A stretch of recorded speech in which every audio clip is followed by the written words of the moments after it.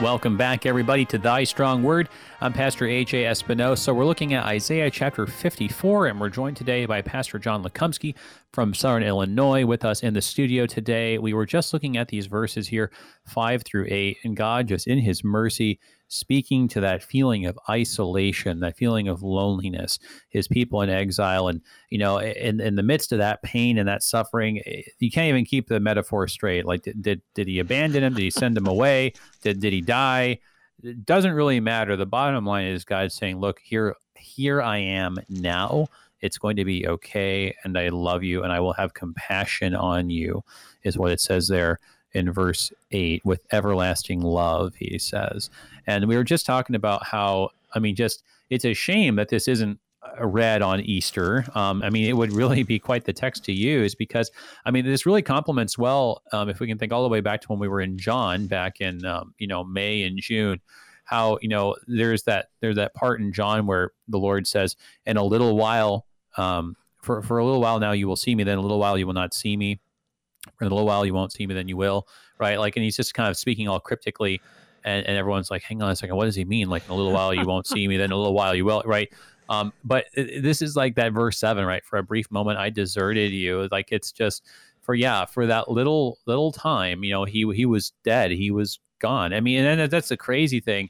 It's like here, God is just metaphorically dead, right? Yes. Let's be clear. God did not actually die during the exile, right? He was not like dead from, like BC 587 to like BC 539. Like, no, God was alive still. Yeah. Okay. Yeah. But the thing is, what's crazy is God was literally dead from Friday afternoon to Sunday morning. That's right.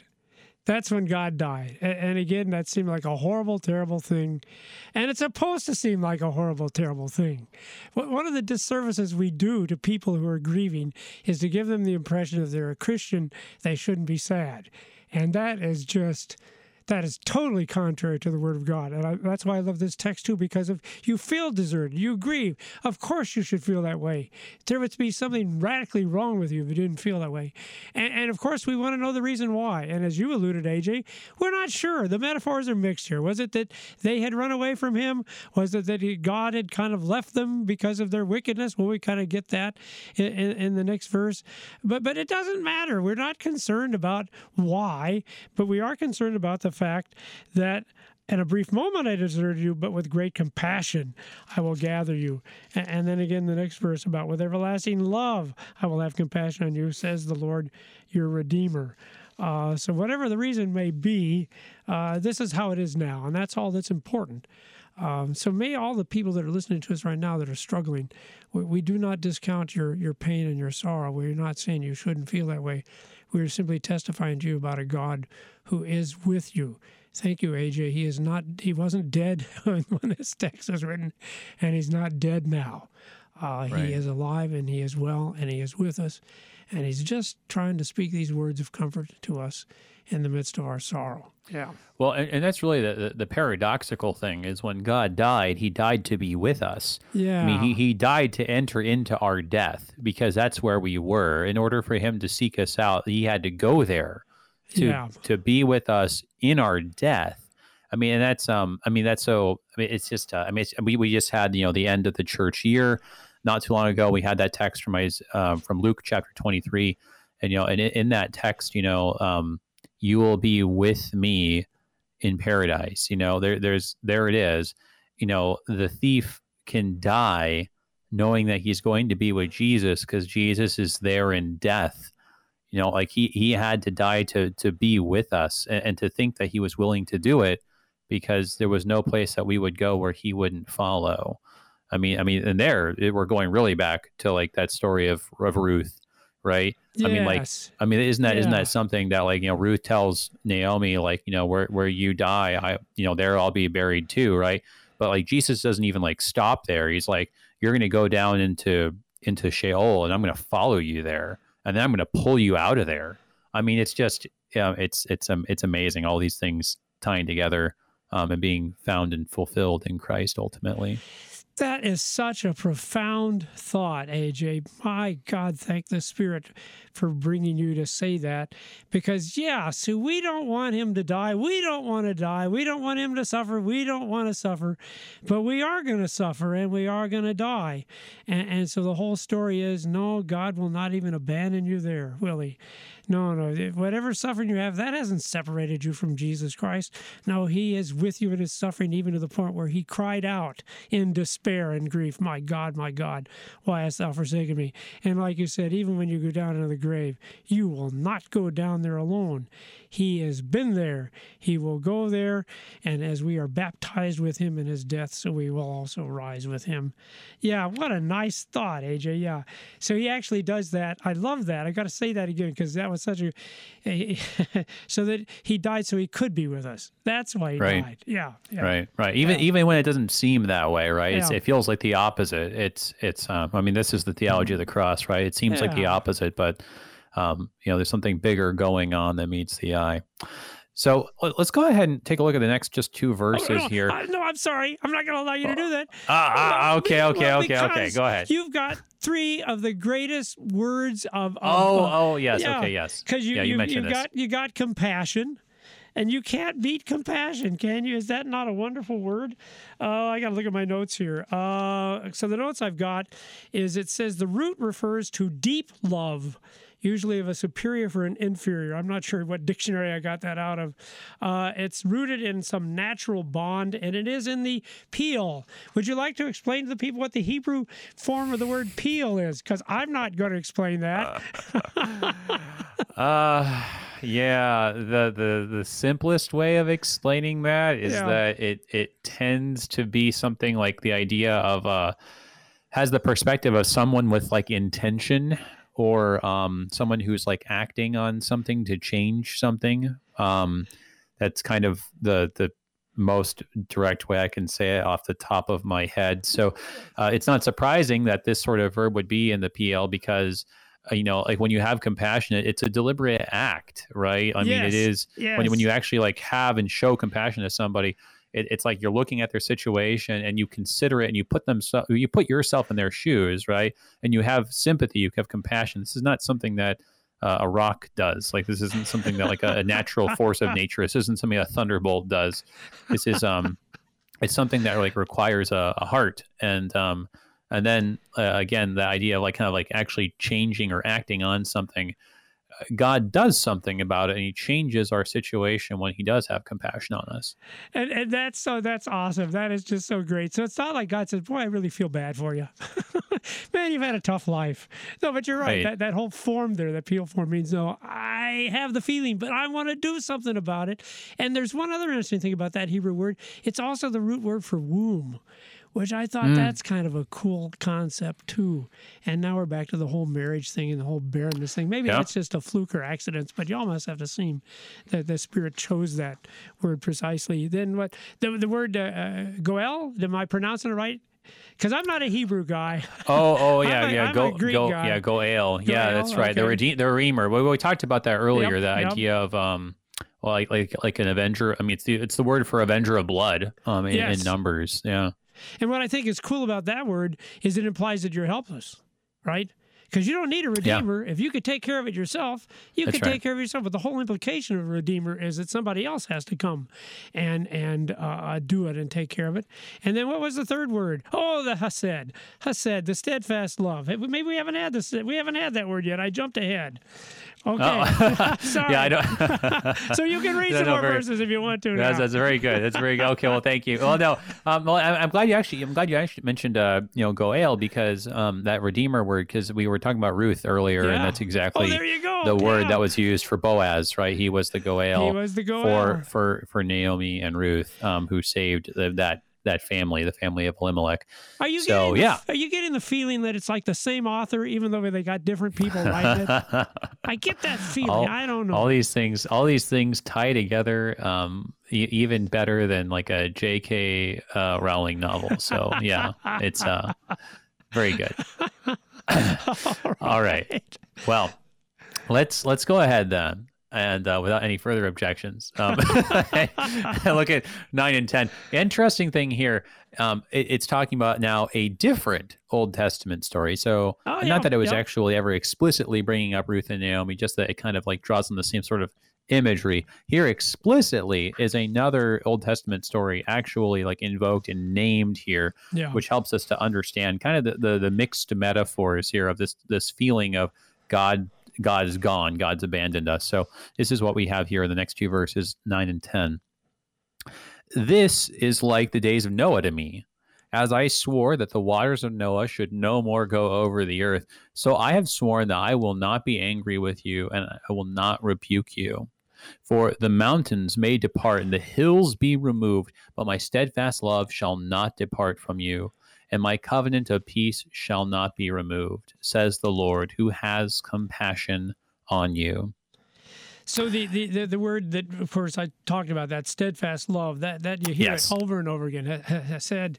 So what's your take on hesed? Because there's a lot of different opinions about what the nuance of that word is. But so where do you come from when you hear hesed? Well, yeah, I think that sometimes we got to be careful not to kind of like place everything on the dictionary, you know, like I feel like a lot of times like a sermon starts off with like Webster says, and I'm not trying to make fun of anybody who started their sermon that way. Maybe it was justified. Let us it's say not don't ever say Webster says.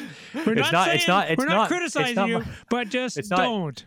It is not my favorite way that I personally avoid because of this, right?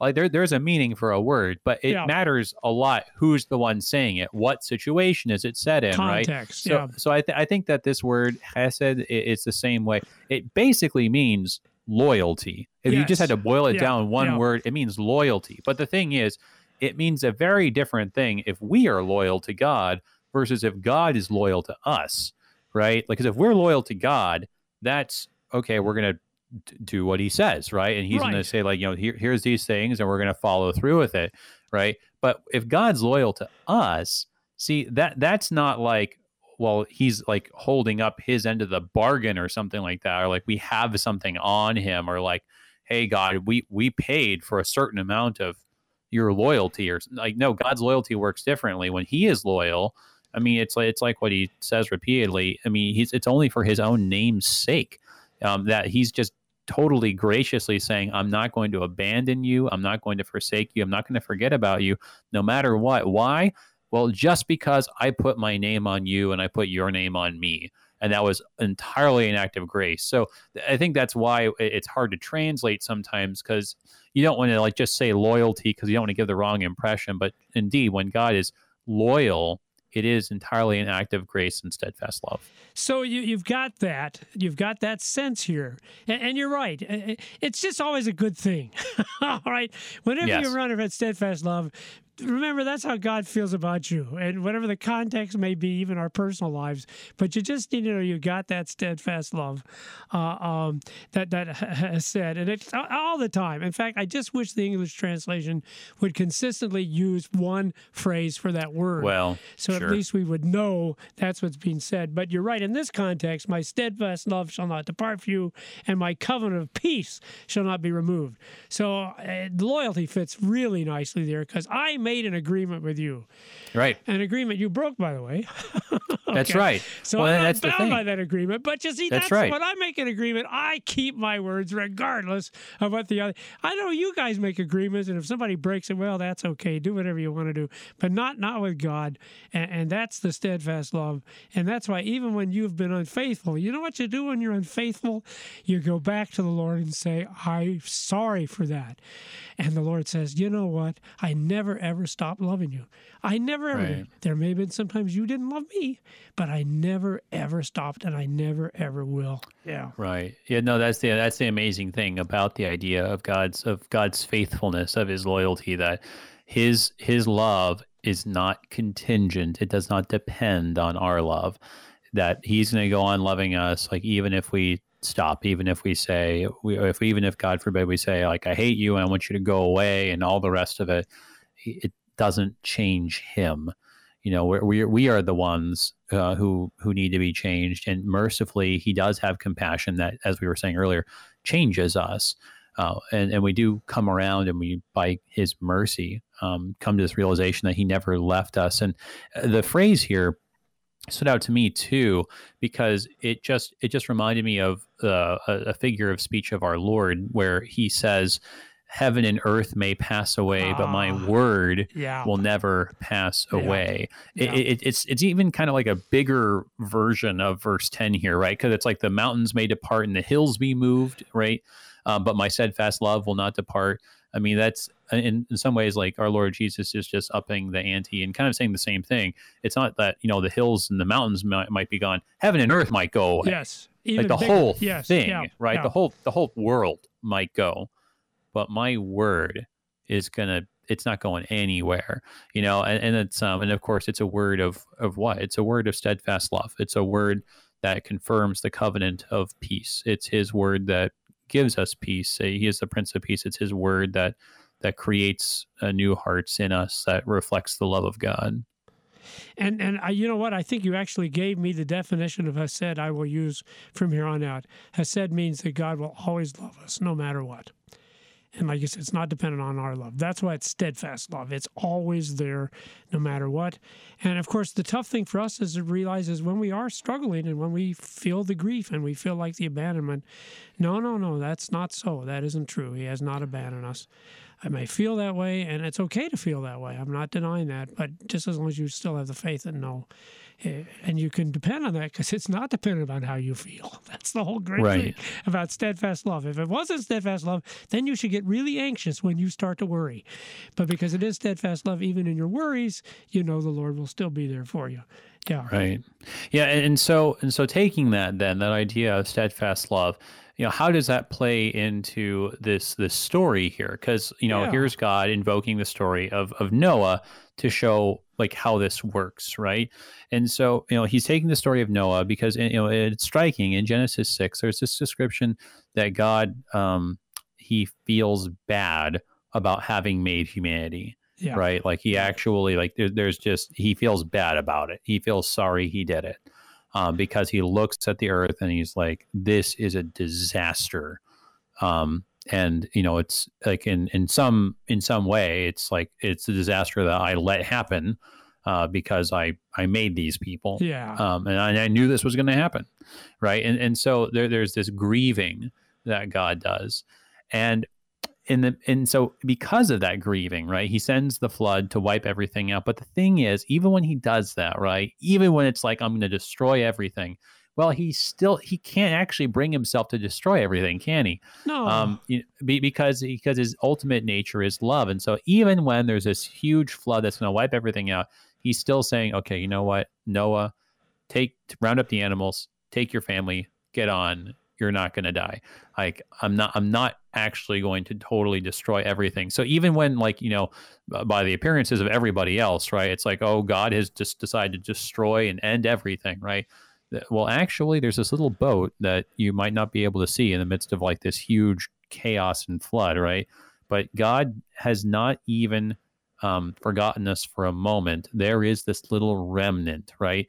And he promises never to do it again. And so he's saying like the same thing is going on here. There's this little remnant hidden away in Babylon, and the rest of the world may think that Judah's just gone forever, but it's there still. And I never stopped loving this little remnant. And I'm never going to let this happen again, which is a really interesting thing to say because the temple does get destroyed again later, doesn't it? Yeah. So what do you make of that? I mean, like it's, so I have sworn that I will not be angry with you and will not rebuke you. I mean, like it seems to be implying like there are no more Babylonian exiles for you guys. But, I mean, does that not kind of happen later? Well, but see, here's the problem. And we have the same problem. So God comes and he says he loves us. And we conclude from that he doesn't really love the other people as much as he loves us, right? We're the ones he really loves and he really cares for. And so God has to demonstrate, no, as we said earlier, that's never been the plan. No, it wasn't just you. No, it's always been all nations. So it's sad to say, I don't really want to destroy the temple, but we have no purpose for the temple anymore. I've already sent you a better temple, right? Jesus Christ, he is the temple where God dwells. So you may think that I'm abandoning you, but actually I'm just getting rid of all the junk that you don't need so you can focus on the one thing you do need, which is Jesus Christ, who came, by the way, not just to save you, O Israel, but to save all the nations. And that's what I told you from the very beginning. I haven't changed plans. It's what I told Abraham. He would be the father of many, many nations. Right. Yeah. And I think you're absolutely right there. That, I mean, God's people was never actually, again, left templeless. No. Because it's just what you said, because before the temple was destroyed, right, in the year 70, right, before that happened, God goes and he sends his perfect temple in the person of Jesus Christ. And isn't that something, though, that, like, God actually, like, makes good on this promise to say, like, I'm not going to leave you in a situation where you're like, oh no, now what do we do? Like, we've got nothing, right? Because actually we were just given everything, you know, before the temple was destroyed, before he pours out his wrath again, with the Romans surrounding the city of Jerusalem and all of that. There he goes, Jesus Christ, the bearer of the heavenly Jerusalem. He just sends him ahead of time before all of that. What mercy that he sends the Savior before. And instead of making us wait for 70 years, thinking to ourselves, like, have we been abandoned again? Like, the love and the mercy of sending Jesus before, humbly, lovingly, in the way that he did before all that went down. And so if you're an Orthodox Jew today, you really still must feel like God has abandoned you, because you have to worship at the temple, and you've made substitutes for it. You have synagogues and you have ceremonies. But of course, in the back of your mind, you're thinking, these are just temporary. We've got to get that temple back, because we know that's where everything really happens. And of course, God's saying, I've already given you what you need. And don't we do this as Christians in our suffering, our struggle sometimes? It's like, oh, God, I need something so more. And God's saying, no, my grace is sufficient for you, Paul. You have what you need. In fact, you have more than what you need. But of course, in our sinfulness, we're always thinking there needs to be something more than what we have. But if you got Jesus, really, you know, and I say that with sympathy for people that have lost and people who are struggling. It's still a very, very sorrowful thing, as the text acknowledges. But honest to God, if you've got Jesus Christ, what else? Because he's going to take everything you lost and give it back to you 100-fold. Isn't that what he said?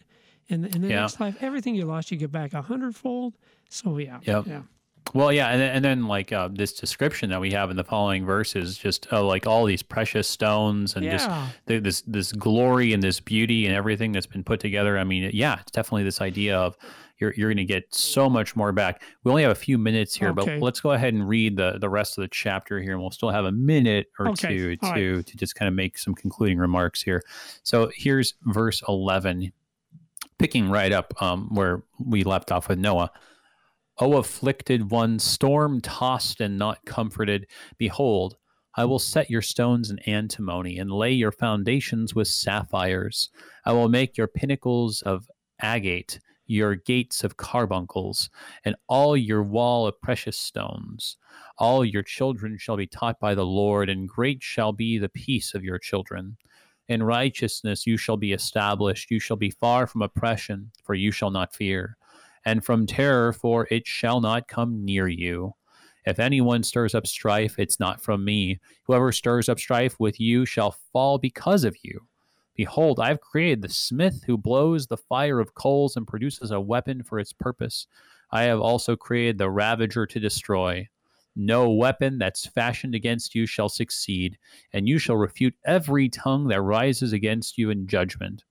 This is the heritage of the servants of the Lord, and their vindication from me, declares the Lord. So again, this affirmation that the enemies that face us, actually God is in control of those. In fact, he created them. Don't worry, he'll overcome them. But the thing that I've got to point out in this last minute, it says in righteousness there in verse 14, in righteousness you shall be established. That's your foundation, righteousness. And the English obscures it, because in verse 17 we actually have the same Hebrew word when it says, and their vindication is the English, but it's the same Hebrew word, righteousness, and their righteousness is from me, declares the Lord. See, that's how you can be sure that all of this will work out the way God says it is, because the righteousness that will accomplish this, the righteousness that will establish, is not some righteousness you do, but it's a righteousness that comes to you from the Lord, as he declares here. It's interesting, the word heritage there, too, is often translated inheritance. And we're back to the whole death idea, right? How do you get an inheritance? Right. Somebody's got to die, and somebody has died, okay? Right. So that's all taken care of. So weep. We're not denying that. That is emphasized over and over again here. But again, just know how it's all going to work out. Just have faith in how it's all going to work out.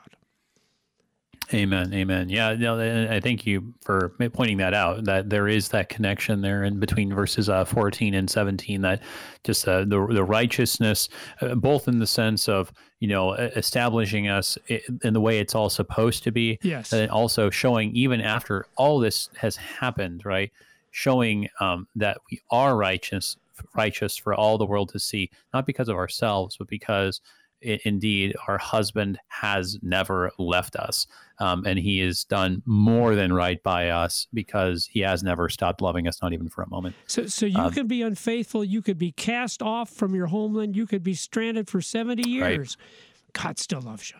Yeah. Right. So if he did that for the people of Israel, he can do that for you and me as well.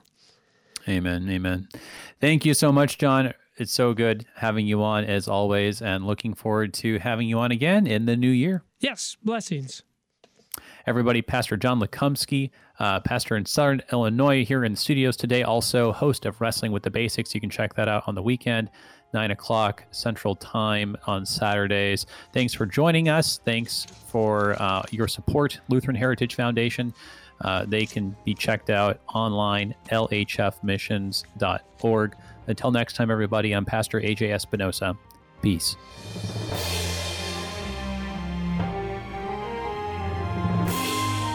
You've been listening to Thy Strong Word, produced by the Lutheran Church Missouri Synod Office of National Mission in cooperation with Worldwide KFUO, the official broadcast ministry of the LCMS. Your support is vital for this program to continue. You can make a gift safe, secure, and easily online at kfuo.org. Thank you for listening and supporting Thy Strong Word.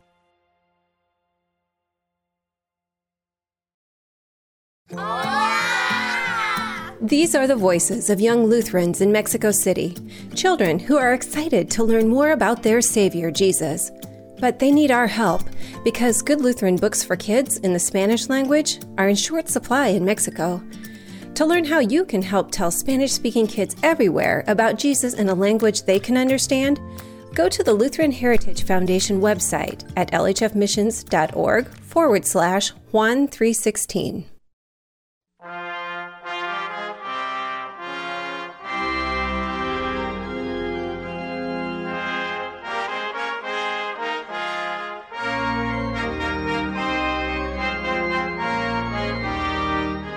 Good morning, everybody. Welcome to Thy Strong Word. I am Pastor A.J. Espinosa.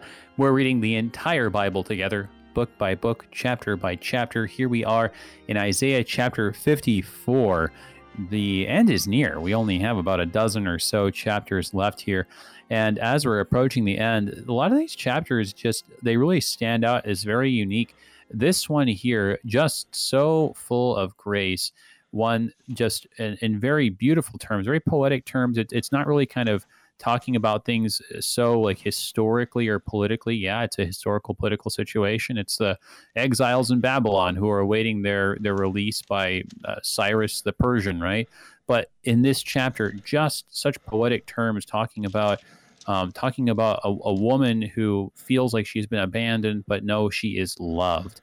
And that represents us. That represents the church, the love that God lavishes on us, even when we think that we've been forgotten, even when we think we've been abandoned. And you've got this beautiful language that's just built upon with descriptions of precious stones like sapphires and carbuncles and all the rest. So it ends up being just a really breathtaking vision here that Isaiah has for us. Really looking forward to digging into this. And we have one of our regular guests joining us again today. We've got Pastor John Lekumsky from Southern Illinois, again with us in the studios. Good morning, brother. Good to have you with us. How are you? Well, I'm excited. I'm happy. because so many of the chapters in Isaiah are really not all that fun. I mean, they're the Word of God. We need to pay attention to them. But you've got this super text that has 3 of the best words about God's love and forgiveness and salvation that you find anywhere in the Scripture. So we'll rejoice over those 3 words. The one thing I would want to say is I hope people listened to yesterday's episode or whenever it was. What is the episode you had on Isaiah 53? Because I think this depends on 53. It depends upon the image of the suffering servant. It depends upon the one who borne our griefs and carried our sorrows, the one who was wounded for our transgressions, crushed by our iniquities. Upon him the chastisement that brought us peace. With his stripes we are healed, because all we like sheep have gone astray. And so now that we know there's this guy who gave up his life for us, what does that mean? And so that's kind of fleshed out now here in chapter 54. But if you don't know about the guy who suffered for you, I'll read you one more verse. Because he poured out his soul to death and was numbered with the transgressors, yet he bore the sin of many. That means you and me and all of our listeners, and makes intercession for the transgressions.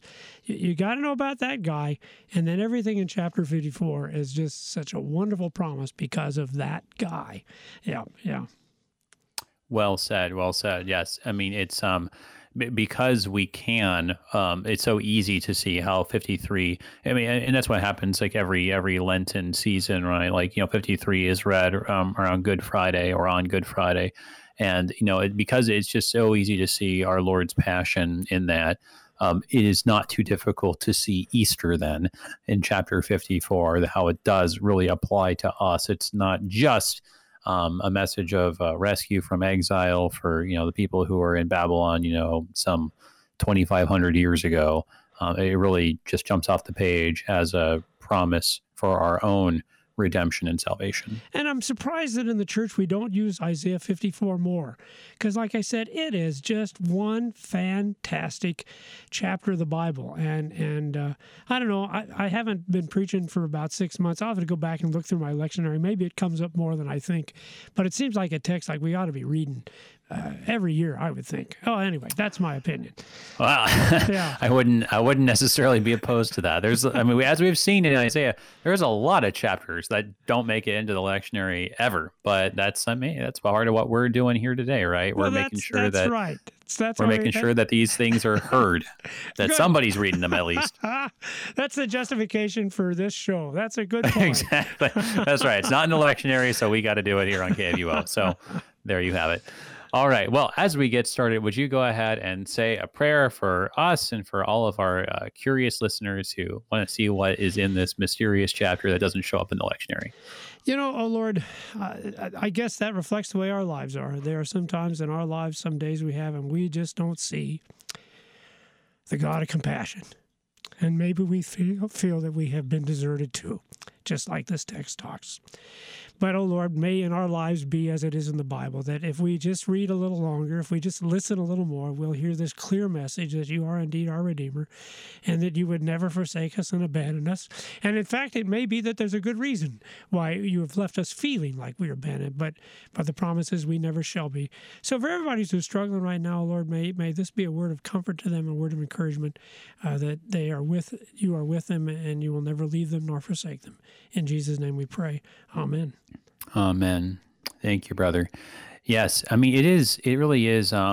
It's so beautiful because I think we all can relate to that. We can all relate to that feeling of being abandoned or being let down by the people that we trusted or the people that we were putting our faith in.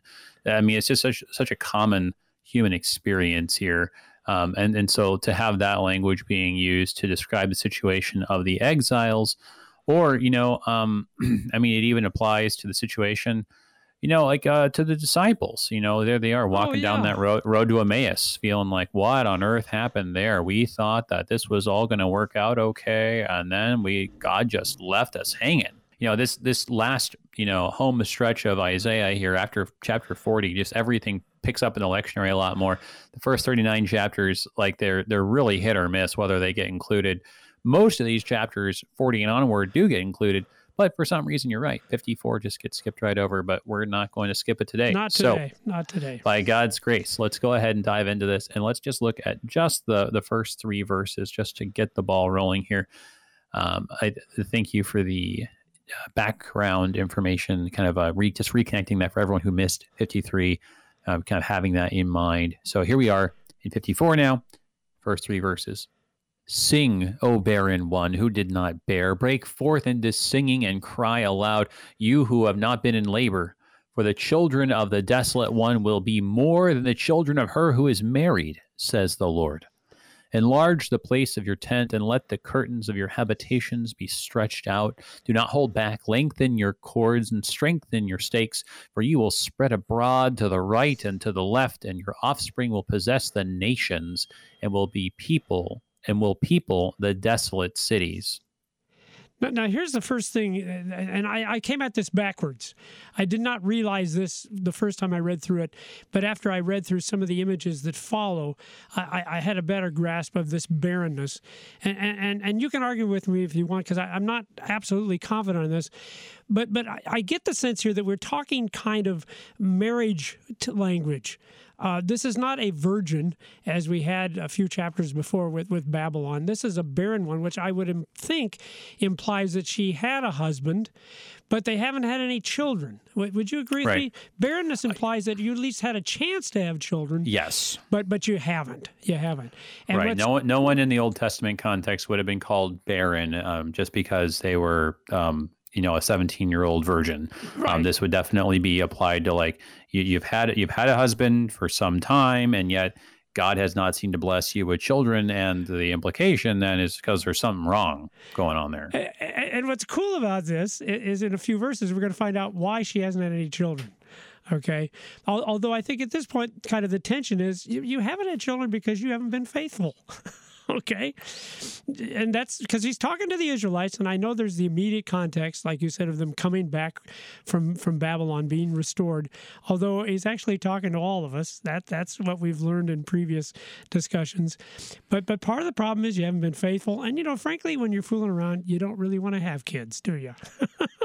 Right. You're not looking for that. And so I think there's that kind of image here. You're barren because you haven't been faithful. You haven't been the faithful wife that you should have been. You've got that image there. And yet, see, that's the beautiful thing. You think God would say, well, that's too bad for you. You've been unfaithful. You'll never have any children. And yet what we're told here is just the opposite. You're going to have more children than what you would have ever imagined you could have. Right. And don't you think, AJ, that what we're actually talking about here is, because again, see, the Israelites thought it was just about them. We are the chosen nation of God. And I think what Isaiah is reminding them, that was never the way it was supposed to be. From the very beginning, you were supposed to be a blessing to all nations, and that's when this prophecy will be fulfilled. It isn't going to be fulfilled when you go back and start your little community back in Judah again. No, this will be fulfilled from when your purpose finally expands. What's it say there? When you possess the nations and the people of the desolate cities, when you're spread abroad to the right and your left, when this does what it's doing right now, even as you and I are speaking, where the word of God is going out to the ends of the earth, that's what this is talking about. That's when everything's going to be finally fulfilled that God has promised them. Yeah, I think that definitely we're going to see that, like, ultimately that idea that the fulfillment of this, many children in the big tent here, right, enlarging the place of your tent, right, all that's ultimately fulfilled in this idea of the Gentiles being brought in to that tent and being among the children. Children from the four corners of the earth and such. There are these other themes here and there in Isaiah. And speaking of what's here and there in Isaiah, this is not the first time this metaphor of a barren one who is not able to bring forth children has been used. There's been a couple others and with a little bit of variations, but throughout the scriptures you see this image of not being able to have children. And it's a very powerful metaphor because it's a metaphor not just for like suffering or tragedy, or not being able to fulfill like your hopes, but it's a metaphor for purposelessness. Yes. That you feel like, okay, all of this, and in the case of the relationship, I got this, good husband, and I was hopeful, and we were trying, and all of this, and nothing. There's nothing to show for it, and we have that word fruitlessness, right, to describe that, how something is just without purpose. And also, so very often in the Old Testament, you get the language of like the fruit of the womb, right? So there is this idea that, hang on a second. We were faithful to God. We had all these scriptures and these sacrifices, and we messed up. We messed up big. But what was it all for? Why did he even make us to begin with? I mean, what was the whole exodus from Egypt? Why is all this happened for nothing? And so I think God is answering this question. Like, it hasn't been for nothing. It hasn't been fruitless. There is a baby coming, and many of them at the other end of this long, dark tunnel. So the word was, be fruitful and multiply. That's how the whole thing gets kicked off. And so you're right, especially in Jewish culture. If you were a woman that didn't have a child, well, you must have done something wrong. God's got to be punishing you because, as you said, it's not just that you don't have a child, but you haven't accomplished your purpose. This is why you're here. So if you can't have children, God must be punishing you or doing something, and so you're absolutely right, AJ. You're absolutely right. But of course, part of the problem is you didn't understand. It wasn't just that you'd have one child or even two children or 12 sons. No. God had bigger plans. What he was going to do through your children is he was going to be a blessing to all the world. In fact, I think that's what he said, right? There would be a child of Eve who would be crushed the head of the devil. And that's what he said to Abraham. In fact, I think that's so striking. He never said, Abraham, you're going to be the founder of Israel. He said, you're going to be the father of a multitude of nations. That's always been the plan. Right. Well, and through which all nations of the earth will be blessed. Yep. Right. Yeah. I will make you exceedingly fruitful. I will make you into nations, and kings shall come to you. Well, and again, fruitful. Yeah. Right. Yeah, there it is. Fruitful again. Right. Yep. So definitely like tying together like all these different Old Testament themes, and just putting them all together to speak to the situation of the exiles who feel hopeless and purposelessness, in the midst of all that. So then here we go in the next chunk here. Could you just read one verse at this point, and then I'll tell you why? Just give me one verse. Okay. Well, let's just do 4 then. Yeah. Let's just do 4. Fear not, for you will not be ashamed. Be not confounded, for you will not be disgraced. For you will forget the shame of your youth, and the reproach of your widowhood you will remember no more. Okay, now, just something about this verse. The commentaries I read, and I buy this, that this shame of your youth is talking about when they were slaves in Egypt. What a shameful thing that was for the people of God to be slaves for 400 years. There's this widowhood, probably a reference to what they've experienced to being exiled in Babylon. Of course, the beautiful promise here, it's not going to, I know it may seem barren now, but don't know, you haven't seen how good it's going to be.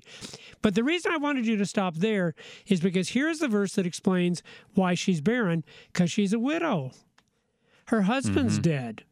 And that's the image. She was this young bride, and before they could have any children, her husband was killed. Okay? Now the question that raises, well, who's the husband, right? If I'm a widow, that means I had a husband. Who's the husband? I wanted to stop there because that's what the next verse tells us. The next verse tells us who the husband is. And then as Christians, we begin to see, I think what he's talking about. I think I know what he's talking about here. But anyway, I any comments, AJ? I just wanted to. Yeah. No, she's a widow. We're gonna find out who her husband is. Yeah. That's helpful. I mean, we definitely need to stop and try to make sure that we're like understanding the metaphor, because if we don't understand the kind of the story that's implicit, because that's how this whole works, right? It's telling a story about this kind of hypothetical woman, right? Yep. But if you don't understand that story, you're not going to understand the story about God and His people. So I think that I don't know if it I mean, I could see it like lining up that way, that, maybe the first part corresponds to the slavery in Egypt and the second to the exile. But it might just be the exile exclusively that's in view, because I'm thinking about it this way here. Like one of the stories in the Bible where this is actually the literal story of what happened. Yes. Right. Is the story in Ruth, right? That you've got Elimelech and Naomi. I was just thinking of the Spanish name for some reason. Yeah, it's Noemi in Spanish. And I was like, it's not. No, don't say Noemi. What is it? Naomi, right? Sometimes the names don't That's the problem sound. when you know a lot of languages. Yeah, you yeah, just that's why. get Yeah, yourself confused. Okay. yeah, that's true. Well, and at least in this case, when you read the Spanish version to your child every evening, because she's stuck on the story of Ruth and Noemi right now. But yes, so in that story, right, their sons, they go into Moab, right, and the thing is, they go and they take these wives, but the thing is, they die before they can have kids. They're barren. Right? The wives are barren. Yes, yes. And the thing is, what Naomi tells her daughters-in-law is like, hey, you guys are still young. You guys go back onto Moab and you can remarry. You can have a new life. You can still have a family. It'll be fine, right? But so there's this situation where there is this kind of like a youthful barrenness. Yes. That results because your husband tragically died young, right? And so if you kind of take that as the picture, then perhaps the understanding of it here is like God's people feels like, okay, look, here we were, we finally like established our kingdom in Palestine. We had the line of Judean kings. Like this was like kind of like, our youth, right? But then our husband, God, just dies. Yes. Like all of a sudden, tragically. Must have died. What else could have happened? Exactly, Yes. because we end up getting deported and sent over to Babylon. And so it's like before we could really even do something, right? Before we could really go and fulfill his purposes and make something out of all of this, right?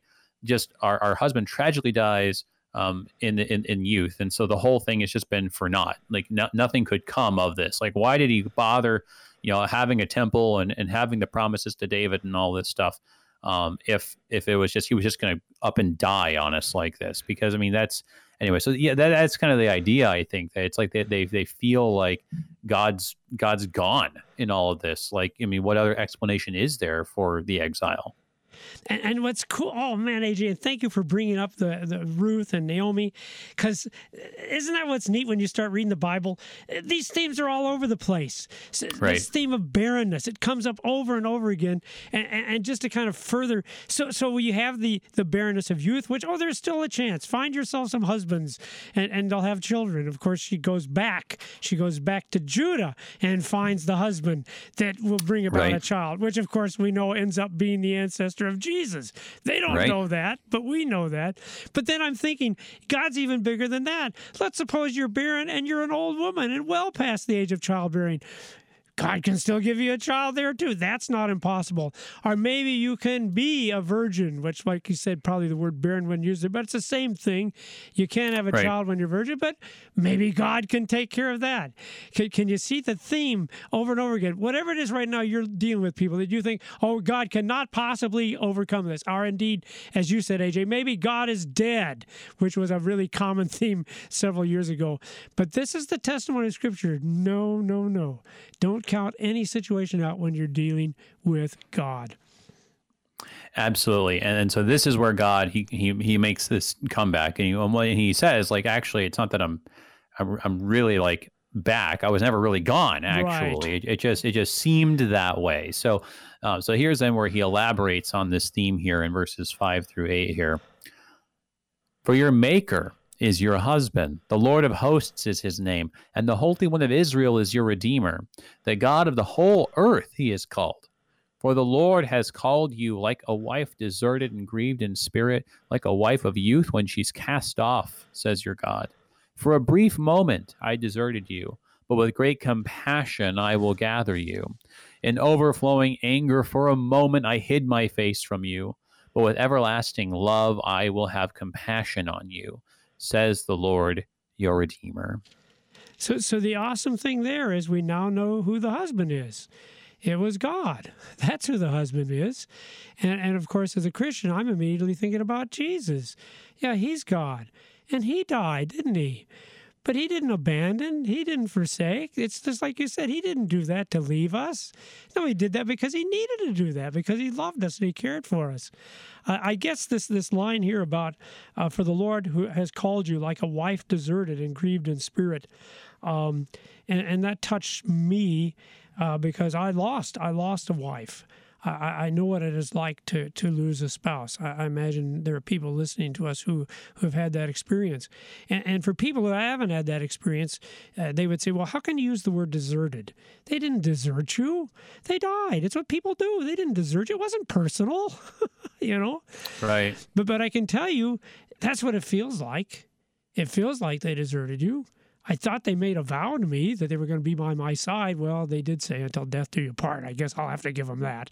But I just, this language, because that's how it feels. It feels, well, you certainly are grieved in spirit, and you certainly do feel like you've been deserted and left alone. But of course, see, that's the beautiful message here that he emphasizes over again. No, you haven't been deserted. It may feel that way, but you haven't been. That's the fact. Right. Yeah. No, and I appreciate you sharing that. I think that makes a lot of sense of it. That the emotion's so raw here. Yes. And he's using such powerful metaphors, right? You're talking about just like the most significant relationships in your whole life. The ones that when you lose these sorts of relationships, it's like losing limbs. Like it's just it's just traumatic. And when you have these sorts of situations, the metaphors, they blur together. Right. I mean, so yes, yeah. Is it like the husband died? Is it like the husband like went away? Is it like the husband was just kind of like hidden? I mean, is it like the woman was like sent away and divorced?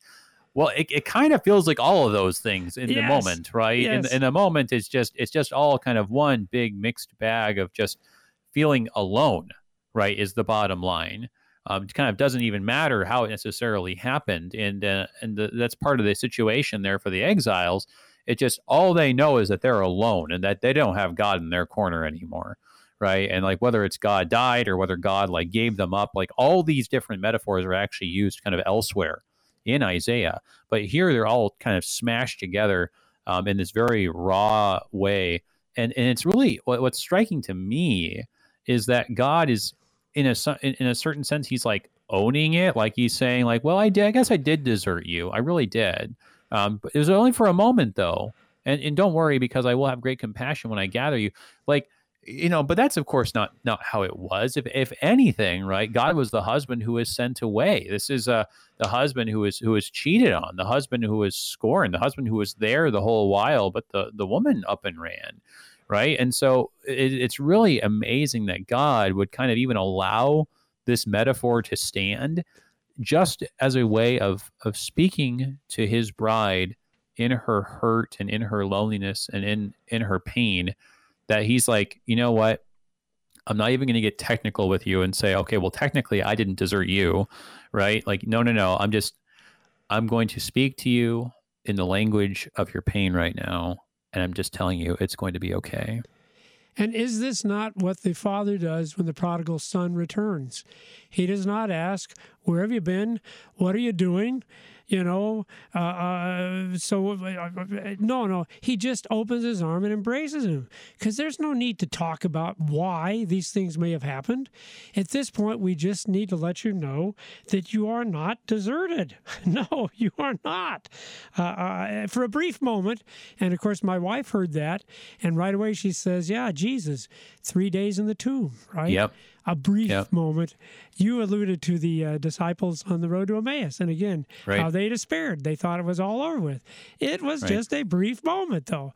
And it's so hard for us when that feeling of loneliness goes on for, 70 years in Babylon? Right.